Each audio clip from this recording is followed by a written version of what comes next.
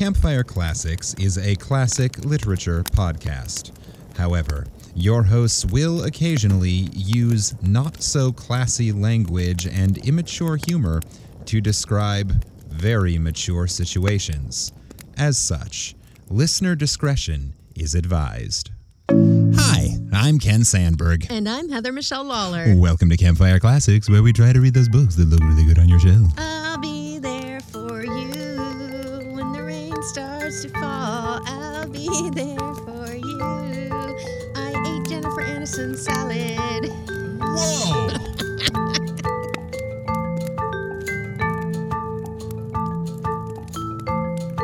That is not the euphemism I was ready to start today's episode with, but do tell. But I did. I ate it, and it was delicious and juicy and I've heard that about very her healthy. Her salad. Yeah, the internet. So hi, everybody. Welcome to Campfire Classics, where Heather makes up weird songs at the beginning of the show that tend to lead us into something. And Except that this time, she didn't make it up. The Rembrandts did. well, I don't know if I was really, was it close enough?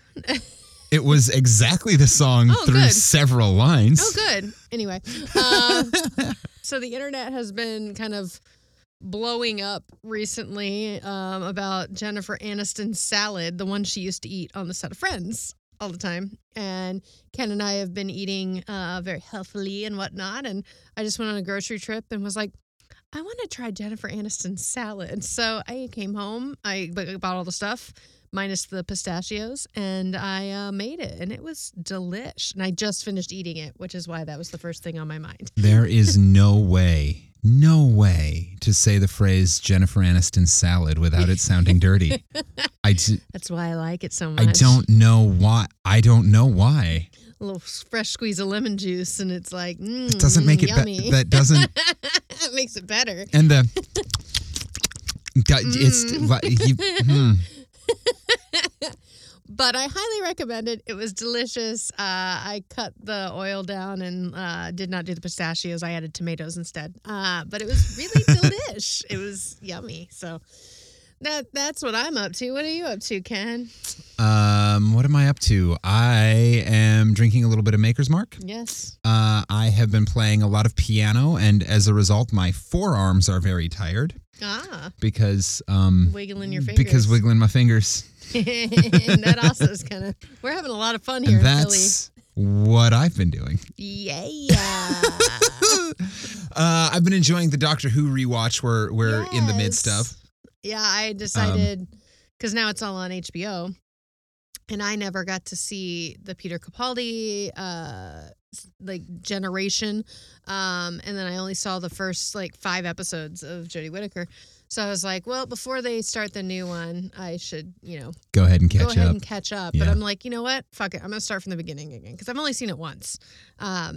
And so I've been watching a few on my own, but most of the time I enjoy watching it with Ken because he knows so much about Doctor Who, and he's the true fan that got me involved, even though my dad always loved it too. I'm that annoying fan who we get to a really cool part of the episode and I'm like, hang on, pause it. Did you know? Yeah.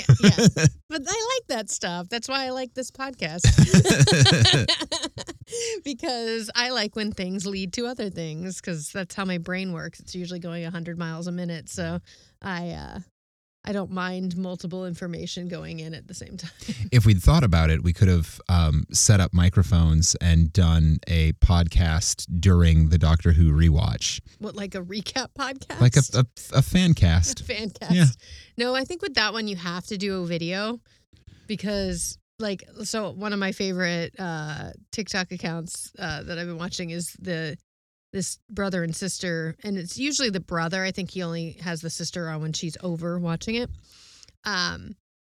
He's watching Game of Thrones for the first time. Yeah. Currently, as in now, and does not know anything about it. Other than a few things, but has somehow gone spoiler free because when it first came out was not interested at all, and a friend convinced them to watch it. And he does this with other movies, other things too, but the Game of Thrones one is my favorite because you watch this person watch the Red Wedding for the first time, or like, I don't want to give anything away. I don't want to spoil anything, even though Sure. it's been out for a long time. But like, you watch people watch certain episodes, and it's just hilarious because their faces. It's their faces that are funny because it's like, and I know for a fact I make hilarious, stupid faces when we're watching shows. So, Hey, campers. What TV series would you be interested in watching along with us? How about a Saved by the Bell rewatch oh God, podcast? no! Please don't do that to me. Oh no! I mean, there already is. Is it a podcast that's Zach Morris's trash? Or is I it, don't think that technically qualifies as a podcast. But I don't know. I don't know what It's counts. like a YouTube It's a yeah. series. But like, yeah, I would do that, but I would have to have video. I think you gotta have the simulcast of like what's going on the screen and the visual. Yeah. Because the visual is half the funny. Like, The visual is half the funny, which is why this podcast Is is not. only half funny. it's only half funny. The other half is literature. Welcome to Campfire Classics, a literary, sometimes funny podcast where we take stories out of the public domain and read them to you, sight unseen. That's right, we cold read these stories for you and make fun of penis jokes along the way. We make fun of penis jokes, or do we make up penis jokes? Both. A little bit of both, Yeah, I think. yeah. Yeah. Euphemisms abound. Yeah. Campfire Classics, where euphemisms abound. And that's what we do. But before we get to this week's story, which I have chosen for Heather, and I think it likely to be a doozy, I wanted to get through this little segment first, this week's episode of Clown Corner. I've seen a lot of clowns on things recently. Yeah. Like, Ken and I have been like traveling or like walking around the city and stuff. You see like random clown graffiti or clown paintings and stuff, and I'm like, look what you've done to me. Well, if you're new to the podcast, and if we're doing our job right, every episode would be somebody's first episode. Or if you just haven't tuned in a while and you decided to pick back up now, Clown Corner is a segment that I started a few months back where I talk about clowns. And since no one has told me to stop, I still do it. So this week... I also wasn't here when he started this, by the way. That's why I said I started it a couple of months back. It's all my fault. So this week, Clown Corner is brought to you by lawsuits, because legal action is always funny. Wait, what? So in the last time I hosted Clown Corner, I talked about Ronald McDonald. Ah, yes. And this week, I'm going to stay kind of in that world. As I 3 mentioned... weeks in a row, we have mentioned Ronald McDonald on Spotify. If McDonald's doesn't sponsor us, then the world is okay. We don't really need don't. McDonald's as a sponsor. I mean, I'll take their money. So as I mentioned, McDonald Land is the world in which Ronald and his friends and enemies, yes, Ronald McDonald has enemies, all live. Yeah, the grumpy guy in black and stripes. Yeah, that's what they call him, the grumpy guy in black and stripes. I can't remember his name. The burglar? McBurglar? The Hamburglar. Hamburglar. Yeah. There it is. So anyway, named after the original founders of the company, Richard and Maurice McDonald. McDonald Land is... they started the burger joint in 1940. It wasn't until the early 60s when Ray Kroc bought it and turned it into what we know today. But you can watch the movie starring Batman if you want to learn more about that. Starring Batman. He's going to be back, too. I know. If you watch the Super Bowl, you know what commercial we're talking about. Weirdly stoked about that. So early commercials for McDonald's featured Ronald foiling the plots of the Hamburglar, Evil Grimace, and other characters who were attempting to steal food, and he was commended for his efforts by the likes of Officer Big Mac, who you could crawl around inside of like a cage in the McDonald's play place. I remember. Yeah. And Mayor McCheese, who last time you said That's you don't remember. I don't know. I remembered off Mr. Big Mac, but I don't remember the other one. I'm going to continue what I had researched and planned to say, but as I was scrolling through Facebook earlier this afternoon, after I'd already done all this research, I ran across a thing that was it was a meme, and in the center of it, it was the Confederate flag. And it was, here are a few things that lasted longer than the Confederacy. And it was a bunch of, whatever, silly thing. Filming for Lord of the Rings. It took longer to film the Lord of the Rings movies than the Confederacy lasted. But also, Mayor McCheese was the mascot of McDonald's for longer than the Confederacy existed. I love that came up on Facebook. Yep. Like, what?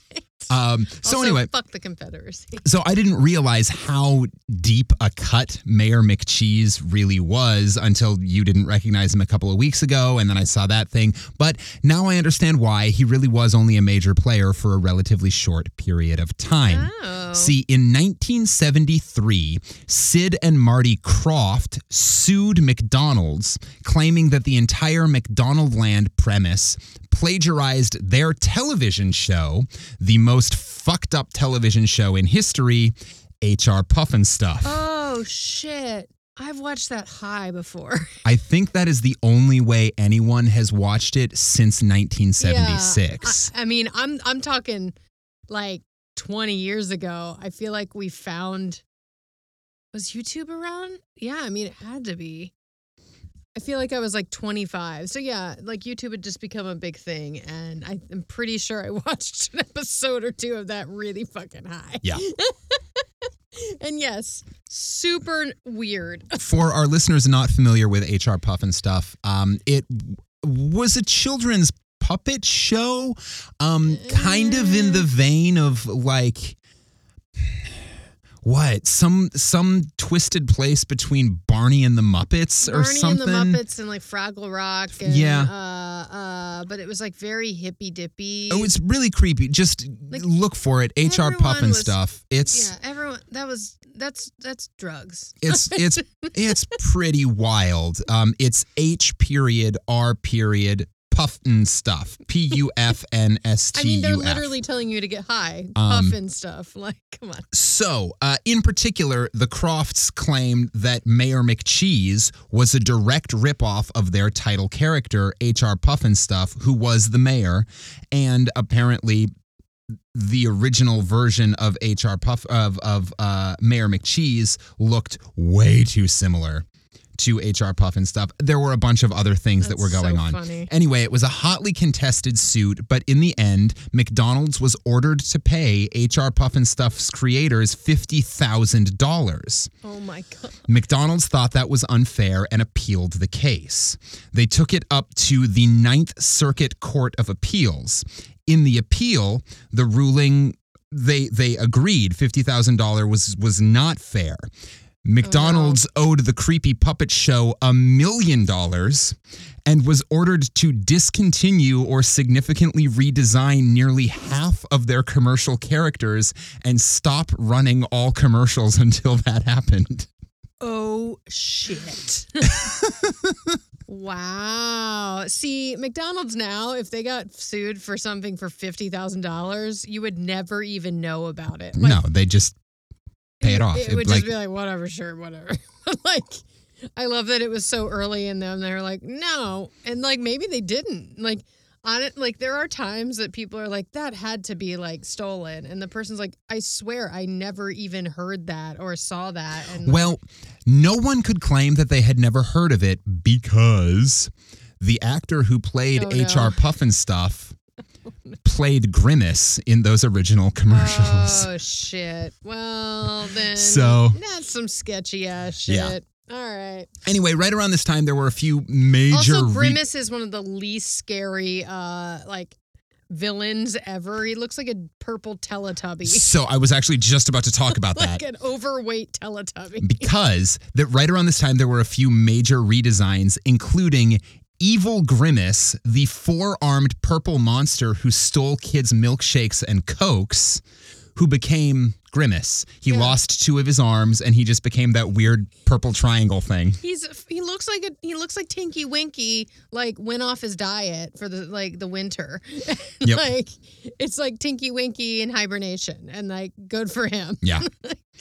By the early 1980s, after a few attempts to change the character, Mayor McCheese was dropped along with Captain Crook, the Professor, and Officer Big Mac.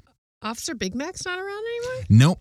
His image can still be seen in the play place. Yeah. But they he is no don't- longer okay. officially a Okay. resident of McDonaldland. Some other just interesting things about McDonaldland. Frank Welker. Things I never thought I'd be talking about. Frank Welker, famously the voice of Scooby-Doo, Yeah. among many, many others, voiced McDonaldland's extraterrestrial visitor from the 1980s, Cosmic, as well as some of the Nugget Buddies. The Nugget Buddies? That Yep. sounds like what you do after you've eaten too much McDonald's and you have to go to the bathroom. I gotta go drop some Nugget drop the Buddies. Nugget Buddies. Vern Troyer What? played Sunday, Ronald's pet dog. Oh, God. Jesus Christ. And watch out in the coming weeks for Uncle O'Grimacy, Grimace's uncle, who just loves those Shamrock Shakes. Oh, my God. All right. Weird. Anyway, that is this week's Clown Corner. That some of the stuff we talk on this podcast, I'm like, I would have never, if you'd asked me, like, what's a topic you'll probably never have a deep conversation about? McDonaldland is probably one of the ones I Yep. would have said. Yeah. And we've had two. Once the ball starts rolling, you just got to let it keep it's going. Synchronicities. It's life. I feel like synchronicities or deja vu like is a different thing, but similar. When like coincidence happens, I feel like you're on the right path when Yeah. things keep lining up like that. So Good. All right. So we're on the right path All right. with this podcast. We've got Great. 3 episodes in a row about McDonald's. My parents did have to eat a McDonald's for the first time in like years last night because the town they were staying in on their cross country journey, the only restaurant open was McDonald's. And my mom's like, they don't even have salads anymore. It's okay. You know that the salad has more calories Yes. than the cheeseburger, Yeah. right?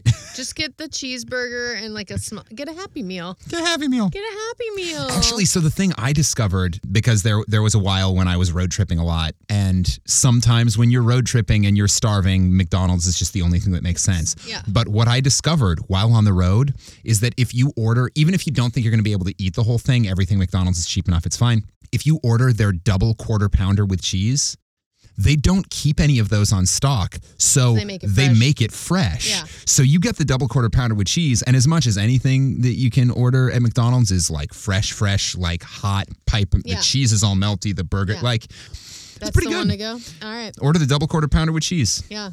One of my road trip snacks is the fries. That's when I like treat myself to Yeah. the crack fries that are McDonald's fries. Anyway, McDonald's does not sponsor this podcast, so we're going to move on. Moving on to what we're actually supposed to do. As I said, Now all I want is French fries. as I said, every week we read a short story that we pull from public domain and make fun of all of the weird shit that happens in it. And I've chosen a story for Heather to read this week. But before we get into the story, I wanted to give just a little bit of background about this week's author, who, near as I can tell, we have never read before. Ellis Parker Butler was born in Muscatine, Iowa in Hey. December 1869. Well, howdy, you fellow Iowan. As a relatively young man, he bounced out of Iowa and moved to NYC. Gee, I wonder why. Well, Queens, but, New York. That's New York City.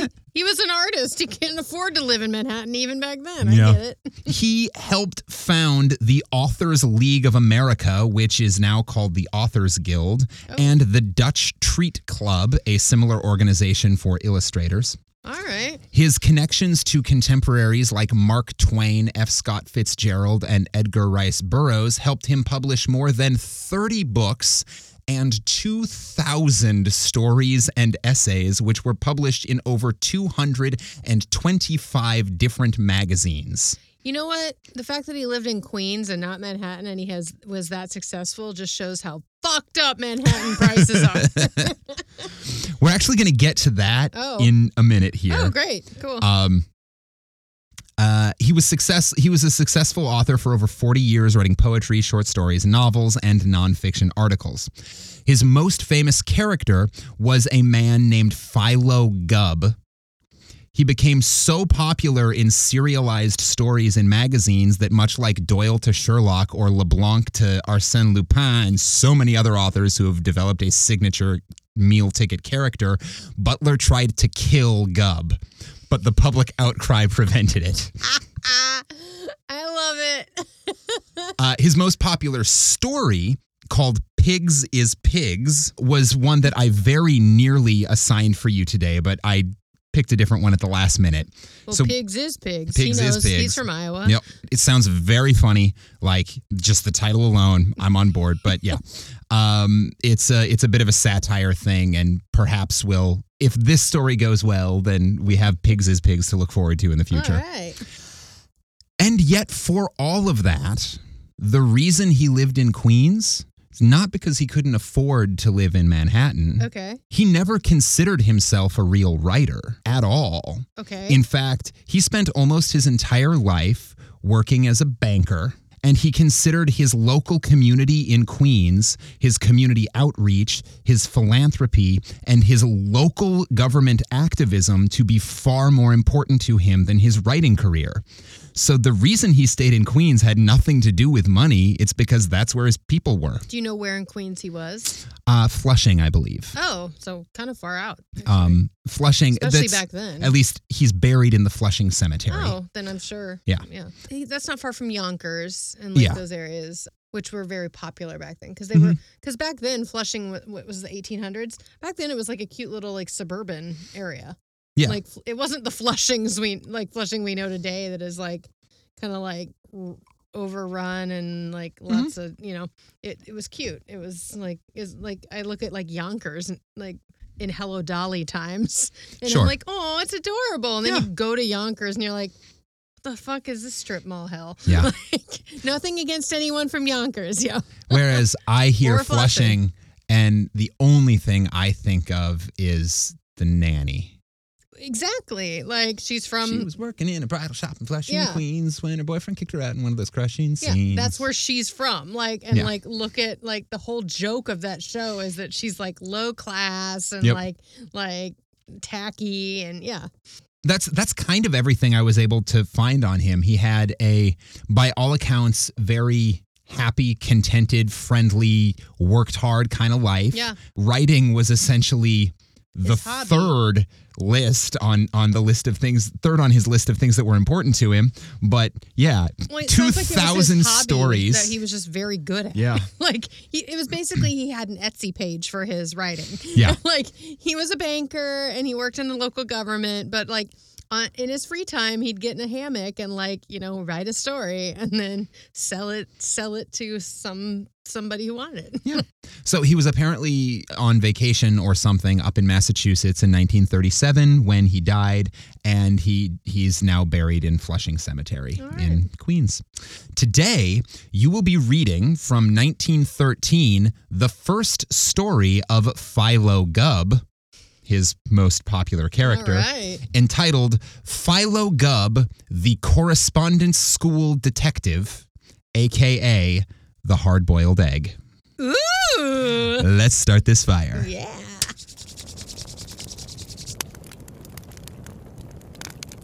Philo Gubb, the Correspondence School Detective, The Hard-Boiled Egg, by Ellis Parker Butler. Junk, junk. Walking close along the wall to avoid the creaking floorboards, Philo Gubb, paper hanger and student of the Rising Sun Detective Agency's Well, there we go. First to a sentence. rollicking start. Let's start that all again. Walking close along the wall to avoid the creaking floorboards, Philo Gubb, paper hanger and student of the Rising Sun Detective Agency's You got it right in the title. It's just a longer sentence than I want it to be. Yeah. All right. And there's still more of it after you get through I that know. word. One more. Here we go. Just before we get to it, I actually looked up because I saw that he was a paper hanger. It was in his what is character a paper description. hanger? Paper hanger is one of two things. Either it means he is someone who professionally hangs wallpaper, Okay. or it means he's a person who professionally writes fraudulent checks. I guess we're going to find out. I'm guessing that he's a Yes. wallpaper hanger. Yes, I would agree. Or he'd be I guess he'd be a detective like the way Frank Abagnale Jr. is. Yeah. Like he was a fraudulent check person and then became part of the FBI. Yeah, but I'm thinking he's like a house painter except Yeah, for the like- inside. Extra money. Yeah. Walking close along the wall to avoid the creaking floorboards, Philo Gubb, paper hanger and student of the Rising Sun Detective Agency's Correspondence School of Detecting, tiptoed to the door of the bedroom he shared with the mysterious Mr. Kritz. In appearance, Mr. Gubb was tall and gaunt, reminding one of a modern Don Quixote or a human flamingo. I always think of those two in one thought. So he's played by Tommy Tune. Yeah. This guy- In the musical Yeah, version in of the musical Philo Gubb. Detective Agency. Yes, it's Tommy Tune, and there's a lot of tap dancing. I'm on board already. By nature, Mr. Gubb was the gentlest and most simple-minded of men. Now, bending his long, angular body almost double, he placed his eye to a crack in the door panel and stared into the room. Within, just out of the limited area of Mr. Gubb's vision, Roscoe Kritz paused in his work and listened carefully. He heard the sharp whistle of Mr. Gubb's breath as it cut against the sharp edge of the crack in the panel, and he knew he was being spied upon. He placed his chubby hands on his knees and smiled at the door with a red flush of triumph spread over his face. Through the crack in the door, Mr. Gubb could see the top of the washstand beside which Mr. Kritz was sitting, but he could not see Mr. Kritz. As he stared, however, he saw a plump hand appear and pick up, one by one, the articles lying on the washstand. I love that Mr. Kritz knows he's there, and I'm assuming knows he's a detective, so now he's just fucking with him. Like, is this like a training exercise? Like, I don't know. We don't know anything about either of these guys yet, well, now really. we know Mr. Kritz, who is his roommate, knows he's being spied on, but he hasn't called him out yet. He's letting him watch. We also know that Mr. Gubb does not know much about Mr. Kritz because he called him the mysterious Mr. Kritz. Even though they're roommates. Well, I'm guessing they're like flatmates. Yeah. Like they live in the same, like, you know. This could also be a temporary housing situation. Yeah. It could be that they're living in a hotel room. Yeah, it's like one of those like boarding houses or something. There were, first, 7 or 8 half shells of English walnuts. Second, a rubber shoe heel out of which a piece had been cut. Third, a small rubber ball no larger than a pea. Fourth, a paper-bound book. And lastly, a large and glittering brick of yellow gold. As the hand withdrew the golden brick, Mr. Gubb pressed his face closer against the door in an effort to see more. And suddenly, the door flew open, and Mr. Gubb sprawled on his hands and knees on the worn carpet of the bedroom. "There now," said Mr. Kritz. "There now, serves you right. Hope you hurt yourself."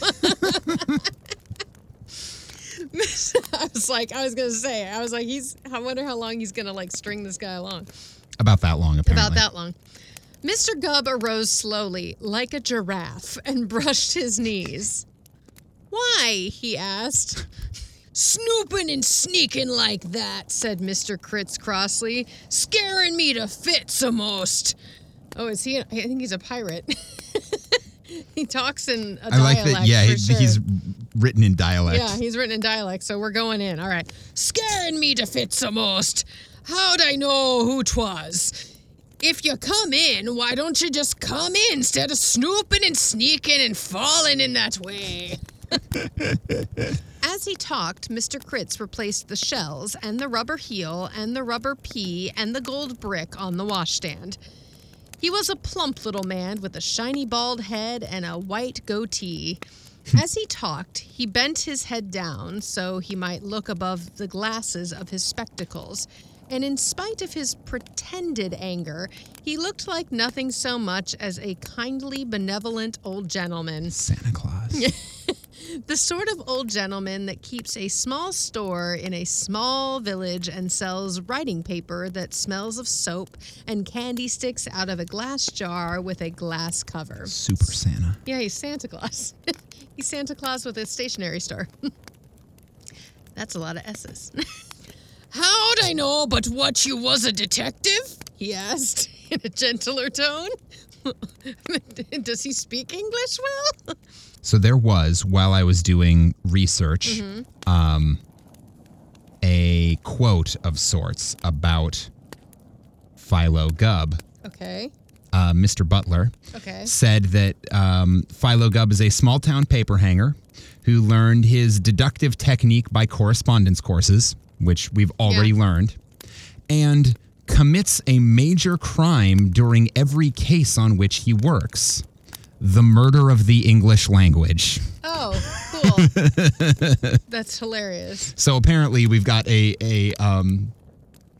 probably a couple characters who do some interesting things with English. So just be prepared for that. How'd I know but what you was a detective? He said in a gentler tone. I am, said Mr. Gubb soberly, seating himself on one of the two beds. I'm putty near a detective, as you might say. So pretty near a detective? And if you look at how many syllables his pronunciation of detective has. Yes. I'm pretty near a detective. Is Mr. Gubb 12? Or 6? Detective. I'm pretty near a detective, as you might say. Dang it all, said Mr. Kritz. Now I got to go and hunt another room. I can't room with no detective. Well, now, Mr. Kritz, said Mr. Gubb, I don't want you to feel that way. Knowing you are a detective makes me all nervous, complained Mr. Kritz. Fair enough. I don't like spending time in a room with a cop. No matter who you are and how little or as much as you've broken the law in your life, walking by cop cars always makes me, a little jumpy. I feel guilty no matter what. Yep. And maybe that's the Catholic in me, or what, but I wonder if all people feel that way when they go by cops, because I always feel like I did something wrong, or I'm going to accidentally when they're right there. All right, so Mr. Kritz wants a new room. It makes me nervous, complained Mr. Kritz, and a man in my business has to have a steady hand, don't he? You ain't told me what your business is, said Mr. Gubb. You needn't pretend you don't know, said Mr. Kritz. Any detective that saw that stuff on the washboard would know. Well, of course, said Mr. Gubb. I ain't a full detective yet. You can't look for me to guess things as quick as a full detective would. Of course, that brick sort of looks like a gold brick. It is a gold brick, said Mr. Kritz. Yes, said Mr. Gubb. But I don't mean no offense, Mr. Kritz. From the way you look, I sort of thought, that it was a gold brick you bought. Mr. Kritz turned very red. Well, what if I did buy it, he said. That ain't any reason I can't sell it, is it? Just because a man buys eggs once or twice ain't any reason he shouldn't go into the business of egg selling, is it? Just because I've bought 1 or 2 gold bricks in my day ain't any reason I shouldn't go selling them, is it? That's some solid logic, Mr. Kritz. It's reasonable, yeah. Mr. Gubb stared at Mr. Kritz with unconcealed surprise. You ain't a con man, are you, Mr. Kritz? He asked. I love that this kid is like Dennis the Menace in my brain. He's not a kid. He's got a job. Tommy Tune. It's an adult man. It's a full-ass adult man. It's a full-ass adult man with the voice and attitude of like Dennis the Menace. Mr. Wilson. Which then makes Mr. Kritz Christopher Lloyd. Yeah. Or he's Mr. Wilson. He's Walter Matthau. He's Walter Matthau. In the movie. If you haven't seen the Dennis the Menace movie from the 90s. We've talked about it 9 times on this podcast. It holds up. I have watched it recently. Leah Thompson from Back to the Future's in it. Like, it's a fucking great cast. And, like, damn, it holds up. Anyway. If I ain't yet, there's no sign I ain't gonna be, said Mr. Kritz firmly. One man has as good a right to try his hand at it as another, especially when a man has had my experience in it. Mr. Gubb, there ain't hardly a con game I ain't been conned with. I've been confidenced long enough. From now on, I'm gonna to confidence other folks. That's what I'm gonna do, and I won't be bothered by no detective living in the same room as me. Detectives and con men don't mix no ways. No, sir. Also fair. I love it. He just, like, straight up came out. He's like, yeah, people con me a lot, so fuck it. I'm gonna be a con man, too. Yeah. Well, this is... If you bully the same kid long enough, he's going to start fighting back. Well, they're going to eventually bully someone else or bite you. Yeah. Not bite you, fight you. They might Maybe bite you. bite. I don't know. I don't know what they're into. I don't know. I got bullied a lot as a kid, and I wasn't above biting. Just, just gnashing some teeth. Motherfucker, take another swing at me. I dare you. Oh my God, he won't let go of my ankle.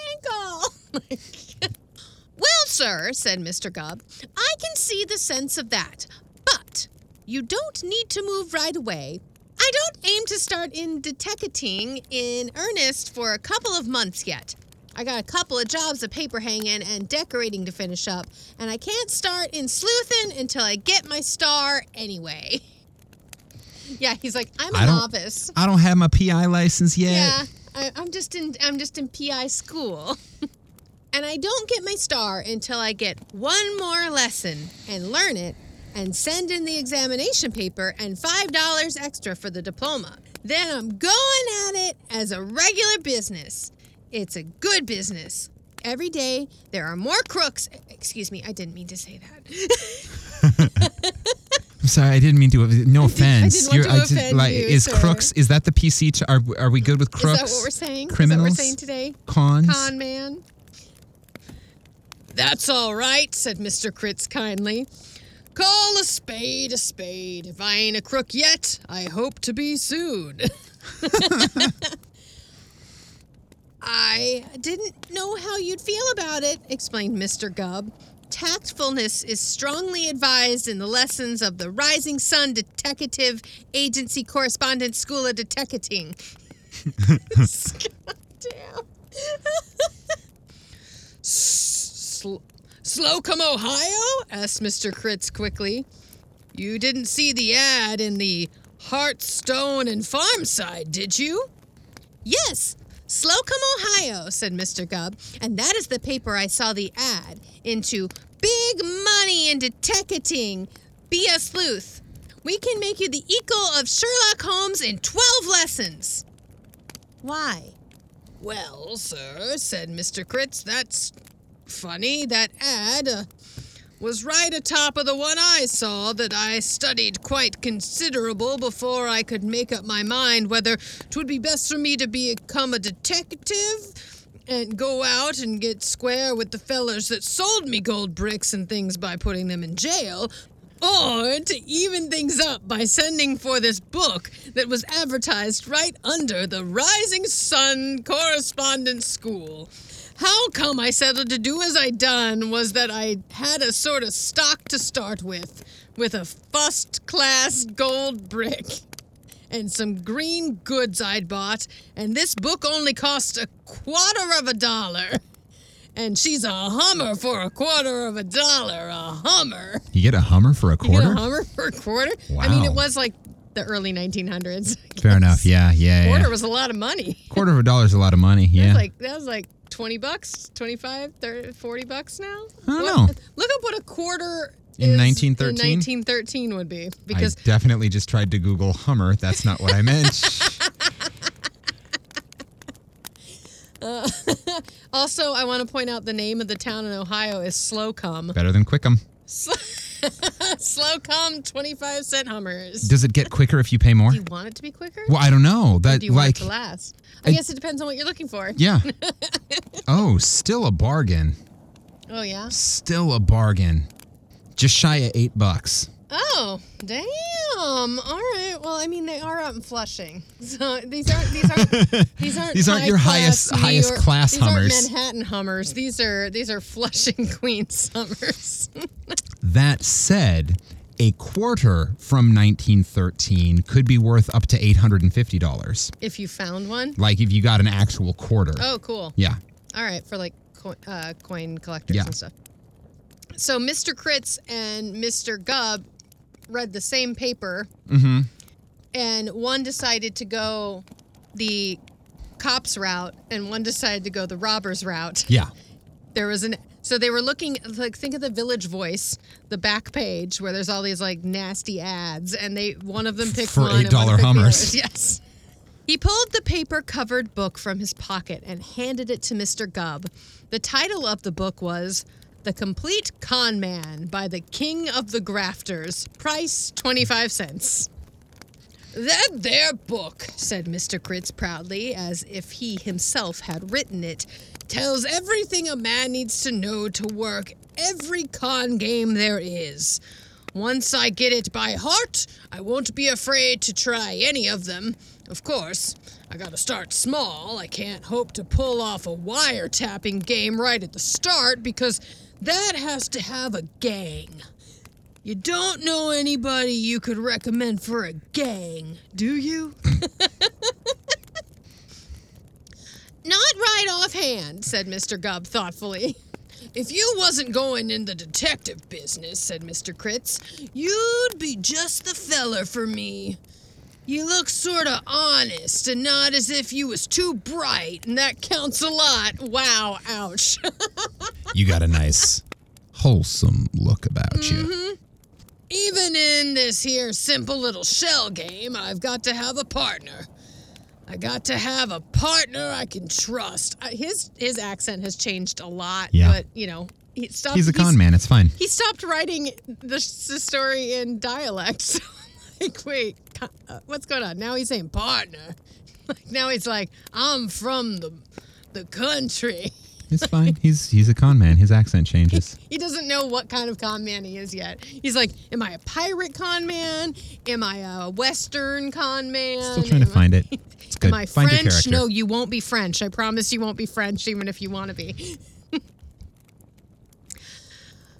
I gotta have a partner I can trust so I can let him look like he was winning money off me. You see, he explained, moving to the washstand. This shell game is easy enough when you know how. I put 3 shells down like this on a stand, and I put the little rubber P on the stand, and then I take up the 3 shells like this, 2 in one hand and 1 in the other, and I wave around over the P and maybe push the P around a little, and I say, come on, the hand is quicker than the eye, and all of a sudden I put the shells down, and you think the P is under one of them like that. I don't think the P is under one of them, said Mr. Gubb. I seen it roll on the floor. It did roll on the floor that time, said Mr. Kritz apologetically. It most generally does for me yet. I ain't got it down to perfection yet. This is the way it ought to work. Pshaw. There she goes under the floor again. Went under the bed that time. Here she is. Now, the way she ought to work is... there she goes again. You got to practice that game a lot before you try it on the folks in public, Mr. Kritz, said Mr. Gubb seriously. Don't I know that? Said Mr. Kritz rather impatiently. Same as you've got to practice snooping, Mr. Gubb. Maybe you thought I didn't know you was snooping after me wherever I went last night. Did you? Asked Mr. Gubb with surprise plainly written on his face. I seen you every moment from 9 p.m. till 11, said Mr. Kritz. I didn't like it neither. I didn't think to annoy you, apologized Mr. Gubb. I was practicing lesson 4. You wasn't supposed to know I was there at all. Well, I don't like it, said Mr. Kritz. 'Twas all all right last night, but I didn't have nothing important on hand. But if I'd been working up a con game, the feller I was after would have thought it mighty strange to see a man following me everywhere like that. If you went about it quiet and unobstructive, I wouldn't mind, but if I'd had a customer on hand and he'd seen you, it would have made him nervous. He'd think there was a crazy man following us. I was just practicing, apologized Mr. Gubb. It won't be so bad when I get the hang of it. We all got to be beginners sometime. I love that they're both terrible at what they want to be. It's so cute. I guess so, said Mr. Kritz, rearranging the shells in the little rubber pea. Well, I put the pea down like this, and I dare you to bet which shell she's going to be under. And you don't bet, see? So I put the shells down, and you're willing to bet you see me put the first shell over the pea like this. So you keep your eye on that shell, and I move the shells around like this. She's under the same shell, said Mr. Gubb. Well, yes, she is, said Mr. Kritz placidly. But she ought to be. By rights, she ought to sort of ooze out from under whilst I'm moving the shells around, and I'd ought to sort of catch her in between my fingers and hold her there so you don't see her, and then when you say which shell she's under, she ain't under any shell. She's between my fingers, and when you put down your money, I tell you to pick up that shell. No. So when you put down your money, I tell you to pick up that shell, and there ain't anything under it. And before you can pick up the other shells, I pick one up, and I let the pea fall down on the stand like and it'd been under the shell the whole time. That's the game. Only up to now, I ain't got the hang of it. She won't ooze from under, and she won't stick between my fingers, and when she does stick, she won't drop at the right time. Except for that, you've got her all right, have you? Said Mr. Gubb. Except for that, said Mr. Kritz. And I'd have that, only my fingers are stubby. I love that he's like, Mr. Gubb's like, yeah, you got everything. It's fine, except the entire premise of the trick. The whole except point. the execution of it. Except, doing the trick. You understand what the trick is supposed to be, but you do not have any of the dexterity to do it. There are a lot of things that I know how they're supposed to work. Yeah. Yeah, I can tell you how a lot of the magic tricks on the ship happened with the magic tricks. I have no fucking clue how they did it. Yeah. Also, I know how to run a sub 4-minute mile. Fast? Yeah, just put your feet down faster. I know how to lift 500 pounds. Yeah, just push harder. Just, be stronger.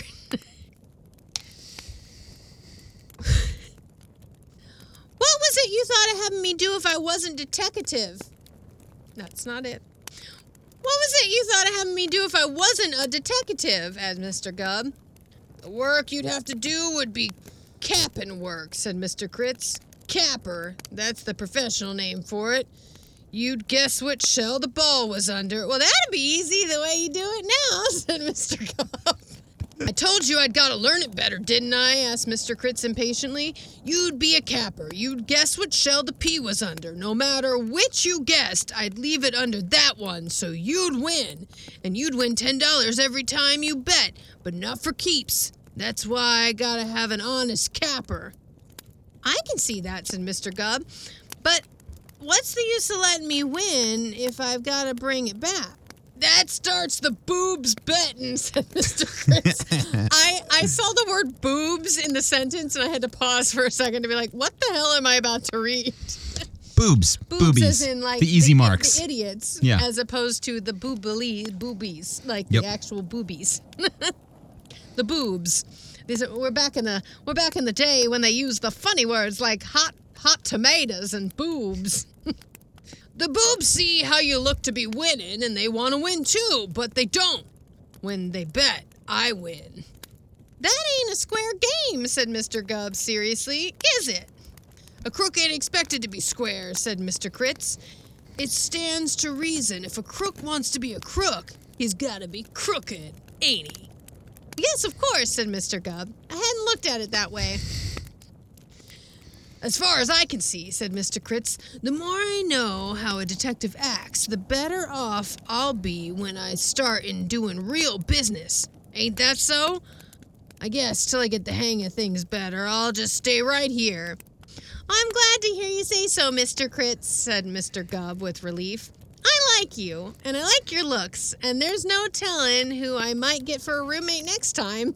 I might get someone who wasn't honest. So it was agreed, and Mr. Critz stood over the washstand and manipulated the little rubber pea and the 3 shells, while Mr. Gubb sat on the edge of the bed and studied Lesson 11 of the Rising Sun Detective Agency's Correspondence School of Detecting. When presently Mr. Critz learned to work the little pea neatly, he urged Mr. Gubb to take the part of capper, and each time Mr. Gubb won, he gave him a $5 bill. Then Mr. Gubb posed as a boob. How would you pose as a boob? Just roll up into a ball and put like a little dimple on your head? Yeah, I suppose it depends. I think I might slowly stick my tongue out. Is that the nipple? Mm-hmm. It's a very tiny nipple compared to the rest of your body. Or maybe I'm just a really big boob compared to the nipple. Well, and the nipple itself is never terribly big. It's possible that my face is the areola. How would you, listener, pose as a boob? It is a little uneven. I feel like that's probably a doctor's visit. Well, all boobs are uneven. Right, but if it's that uneven and lumpy, it's probably a doctor's visit. Probably, unless it's always been like that. And then it's just what it is. Then it's just what it is. Just is what it is. You know, those boobs that feel like a sack of potatoes. Anyway, back to boobs. So then Mr. Gubb posed as a boob, and Mr. Critz won all the money back again, beaming over his spectacle rims and chuckling again and again until he burst into a fit of coughing that made him red in the face and did not cease until he had taken a big drink of water out of the wash pitcher. Never had he seemed more like a kindly old gentleman from behind the candy counter of a small village. He hung over the washstand, manipulating the little rubber pea as if fascinated. Ain't it curious how a feller catches onto a thing like that all at once? He said after a while. If it hadn't been that I was so anxious, I might have fooled with that for weeks and weeks and not gotten anywheres with it. I do wish you could be my capper a while anyway, until I could get one. I need all my time to study, said Mr. Gubb. It ain't easy learning detecting by mail. Yeah, I bet it's not. Pshaw now, said Mr. Critz. I'm real sorry. Maybe if I pay you for your time and trouble $5 a night? How say? Mr. Gubb considered. Well, I don't know, he said slowly. I sort of hate to take money for doing a favor like that. Now, there ain't no need to feel that way, said Mr. Critz. Your time's worth something to me. It's worth a lot to me to get the hang of this gold brick game. Once I get the hang of it, it won't be no trouble for me to sell gold bricks like this one for all the way from $1,000 up. I paid $1,500 for this one myself, and I got it cheap. That's a good profit for this brick. Ain't worth a cent over $100. Wait, so he spent $1,500 on a brick that's actually not worth more than $100? Well, he said earlier that he's been conned a bunch of times. And that's why he already had the gold brick. That's why he has it. Yeah, yeah, there it is. Okay, I'm caught up again. This brook ain't worth a cent over $100, and I know, for I took it to the bank after I bought it, and that's what they was willing to pay me for it. So it's easy with a few dollars for me to have help whilst I'm learning. I can easy afford to pay you a few dollars, and to pay a friend of yours the same. Well now, said Mr. Gubb, I don't know but what. I might as well make a little of that way as any other. I got a friend, he stopped short. You don't aim to sell the gold brick to him, do you? Mr. Critz's eyes opened wide behind their spectacles. Lord's sake, no, he said. Well, I got a friend that may be willing to help out, said Mr. Gubb. What'd he have to do? You or him, said Mr. Kritz, would be the come on and pretend to buy the brick, and you or him would pretend to help me sell it. Maybe you better have the brick, because you can look stupid, and the feller that's got the brick has got to look that. I can look anyway, a'most, said Mr. Gubb with pride. Do tell, said Mr. Kritz. And so it was arranged that the first rehearsal of the gold brick game would take place the next evening. But as Mr. Gubb turned away, Mr. Kritz deftly slipped something into the student detective's coat pocket. Dun, dun. It was toward noon the next day that Mr. Kritz, peering over his spectacles and avoiding as best he could the pails of paste... The pails of paste? Entered the parlor of the vacant house where... the paste... The paste that he used for putting up the wallpaper. Putting up wallpaper. There we go. So we now know he is definitely wallpaper hanger. Well, he said something about I got a couple more houses to decorate too, yeah. But now we definitely know. Yeah. Entered the parlor of the vacant house where Mr. Gubb was at work. I just come around, said Mr. Kritz rather reluctantly, to say you better not say nothing to your friend. I guess the deal's off. Pshaw now, said Mr. Gubb. You don't mean so. I don't mean nothing in the way of aspersions, you mind, said Mr. Kritz with reluctance. But I guess we better call it off. Of course, so far as I know, you are all right. I don't know what you're getting at, said Mr. Gubb. Why don't you say it? That was my belly. That was me digesting Jennifer Aniston's salad. So she was a Slocum. Well, I've been buncoed so often, said Mr. Kritz. Seems like anyone can get money from me anytime and any way, and I got to thinking it over. I don't know anything about you, do I? And here I am, going to give you a gold brick that cost me $1,500 and let you go out and wait until I come for it with your friend and, well, what's you to stop from just going away with the brick and never coming back? Mr. Gubb looked at Mr. Kritz blankly. I've went and told my friend, he said. He's all ready to start in. I hate it to have to say it, said Mr. Kritz, but when I come to count over them bills I lent you to cap the shell game with, there was a $5 one short. I know, said Mr. Gubb, turning red. And if you go over there to my coat, you'll find it in my pocket, all ready to hand back to you. I don't know how I come to keep it in my pocket. Must have missed it when I was handing you back the rest. Well, I had a notion it was that way, said Mr. Kritz kindly. You look like you was honest, Mr. Gubb, but a $1,000 gold brick that any bank will pay $100 for, I gotta get out of this way of trusting everybody. Mr. Kritz was evidently distressed. If 'twas anybody else but you, he said with an effort, I'd make him put up $100 to cover the cost of the brick like that whilst he had it. There, I've said it, and I guess you're mad. I ain't mad, protested Mr. Gubb.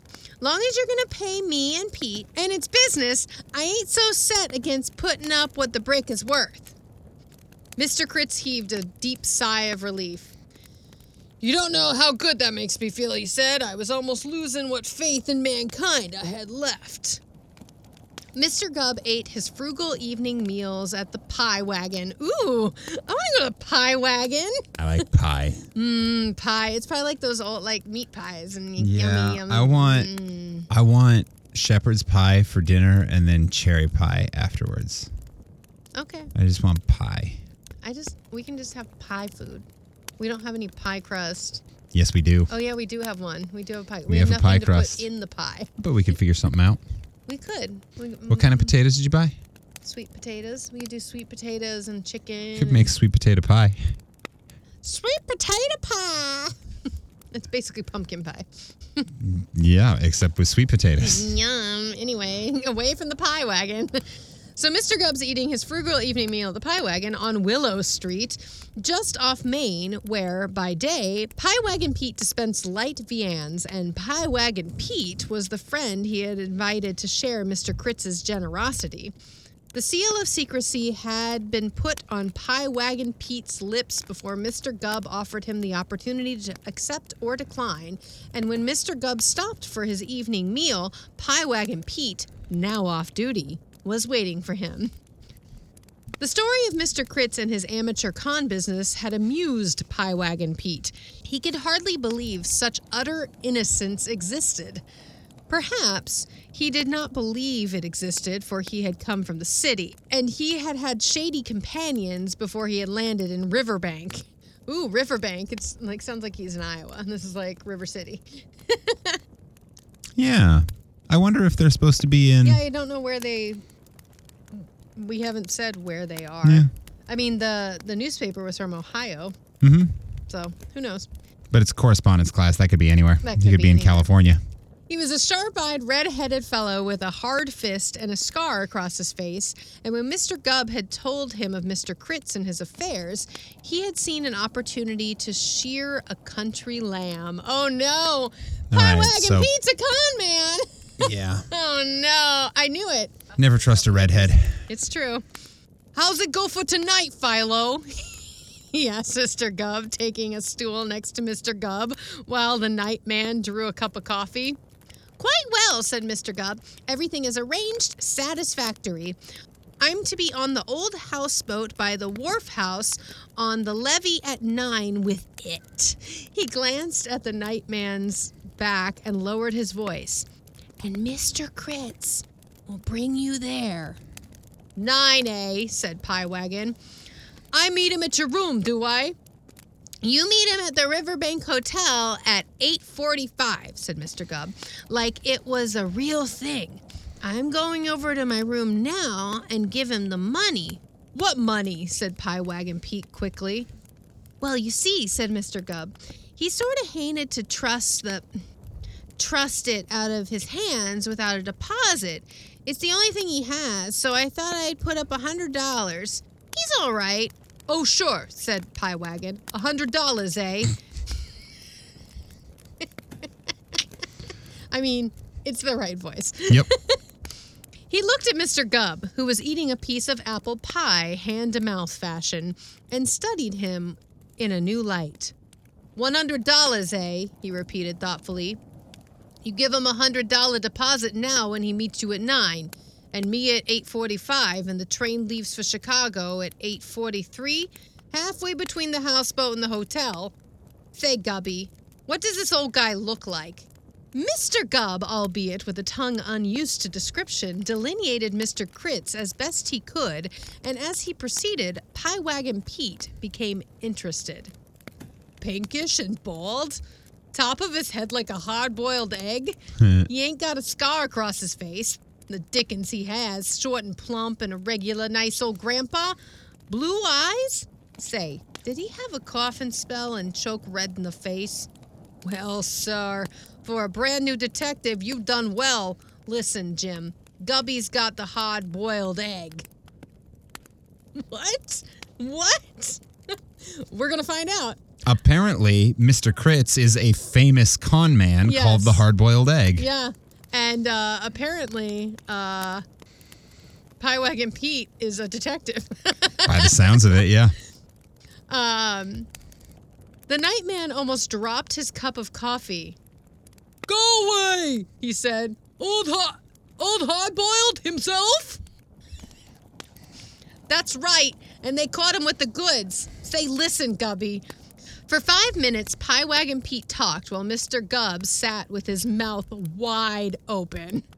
See, said Pie Wagon at last, and don't you mention me at all. Don't mention no one. Just say to the chief, and having trailed him this far, Mr. Whitaker, and arranged to have him tooked with the goods, it's up to you, see? And as soon as you say that, have him send a couple of bulls with you, and if they can do it, they'll nab old Hard-Boiled just as he takes your cash. And Old Sleuth and Sherlock Holmes won't be in it with you when tomorrow morning's papers come out. Get it? Mr. Gubb got it. When he entered his bedroom, Mr. Kritz was waiting for him. It was slightly after 8 o'clock, perhaps 8:15.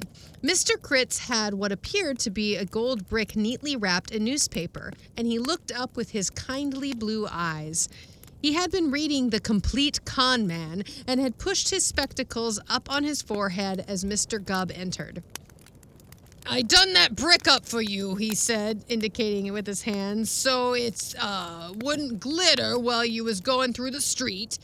If word got passed around there was a gold brick in town, folks might sort of get suspicious like. Nice night for going out, ain't it? I got a letter from my wife this afternoon, he chuckled. She says she hopes I'm doing well. Sally'd have a fit if she knew what business I was going into. Well, time's to get along. I brung the money, said Mr. Gubb, drawing it from his pocket. Don't seem hardly necessary, does it? Said Mr. Critz mildly. But I suppose it's just as well. Thank you, Mr. Gubb. I'll just pile into my coat. Mr. Gubb had picked up the gold brick, and now he let it fall. Once more, the door flew open, but this time it opened for 3 stalwart policemen, whose revolvers pointed unwaveringly at Mr. Critz. The plump little man gave one glance and put up his hands. All right, boys, you got me, he said in quite another voice, and allowed them to seize his arms. He paid no attention to the police, but as Mr. Gubb, who was tearing... So that's why his accent kept changing. Yeah, he was faking it the whole time. Ha! It's like I knew all along. All right, boys, you got me, he said in quite another voice and allowed them to seize his arms. He paid no attention to the police, but as Mr. Gubb, who was tearing the wrapper from what proved to be but a common vitrified paving brick, he looked long and hard. Say, said Mr. Critz to Mr. Gubb, I'm the goat. You stung me all right. You worked me to a finish.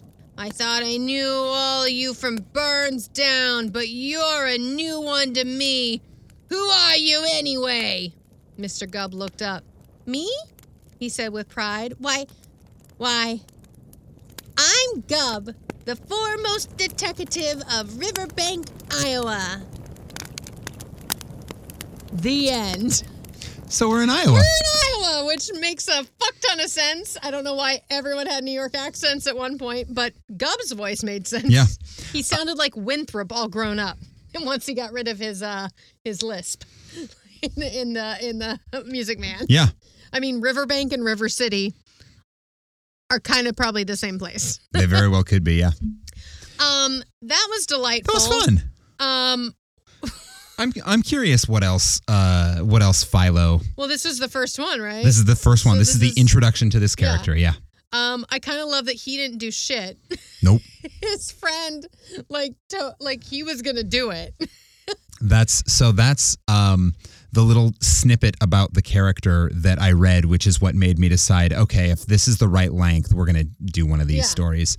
Is that he is essentially a detective who desperately wants to be Sherlock Holmes. He wants to be or good. Poirot or like one of those guys, and he's got all the gumption in the world, and he sticks to it and he works hard, but he is really bad. He is not smart. He is not observant. He is not assertive. Like he's just a sweet guy. And so he accidentally solves all these crimes and like stumbles upon the right answers. I love it. You know, that's adorable. Well, that's great. I mean, our writer, whose name was again Ellis Parker Butler. Mr. Butler. That is a niche that we have not read before. Yeah.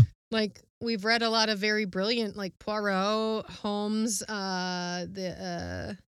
Lupin, like all these like very brilliant, and then like I think of like currently like Enola Holmes, and like all these Wednesday Addams, like they're all very good at what they do. Whereas you rarely get to see a character who is so likable and you want him to be really good, but he's just so bad at it. But I'm guessing he continues to solve cases by accident. Yeah. Like, so this character falls into the comedy mystery genre, much more along the lines of the movie Murder Mystery. Oh yeah. Oh, which is so good. Which is great. Where it's on Netflix, y'all. If you haven't watched it and you like mysteries, murder mystery, it's Jennifer Aniston. It's Jennifer Aniston and her salad. There it is. There's the synchronicity of this episode. Jennifer Aniston and Adam Sandler, and amazing cast actually. But yeah, go check it out. But yeah, it's like accidental solving. Yeah, and in that one, like the people trying to solve the crime are actually quite good at solving crimes. But the point is that it feels like it is a parody of the genre that is the serialized detective mystery. Yeah. But is still in and of itself a good detective mystery.